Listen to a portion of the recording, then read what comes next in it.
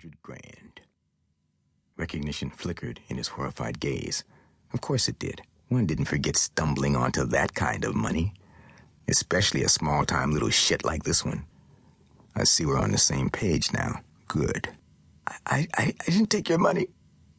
Who did? I don't know. His voice rose. No one.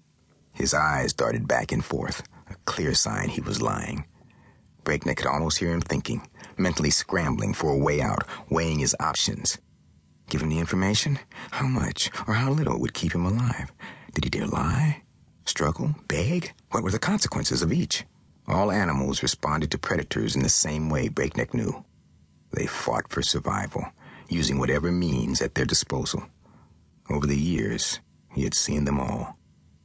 Some predators, however, were so smart, so skilled, the fight was as pathetic as it was futile. I don't want to hurt you, Matt, but I will. I'm going to count to 3, and then I'm going to pull the trigger. 1, he said softly. 2, 3. Okay, I found it, but I didn't move it. Who did? A name. I don't know.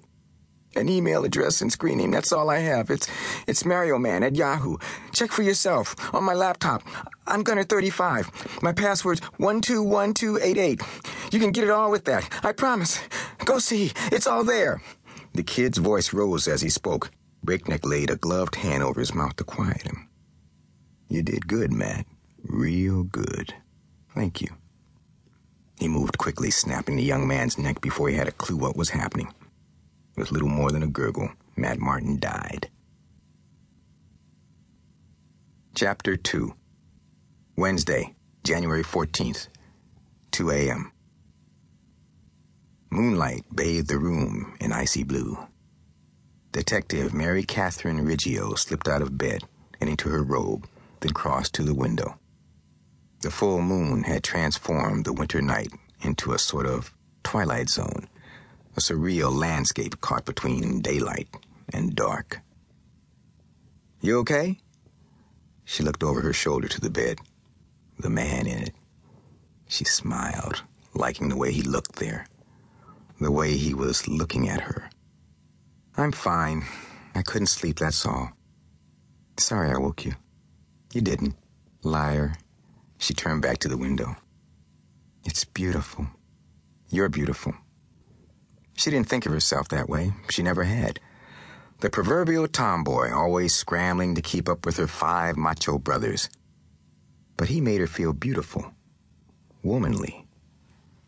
Dan Gallo had come into her life and made her believe in things she never had before. Marry me.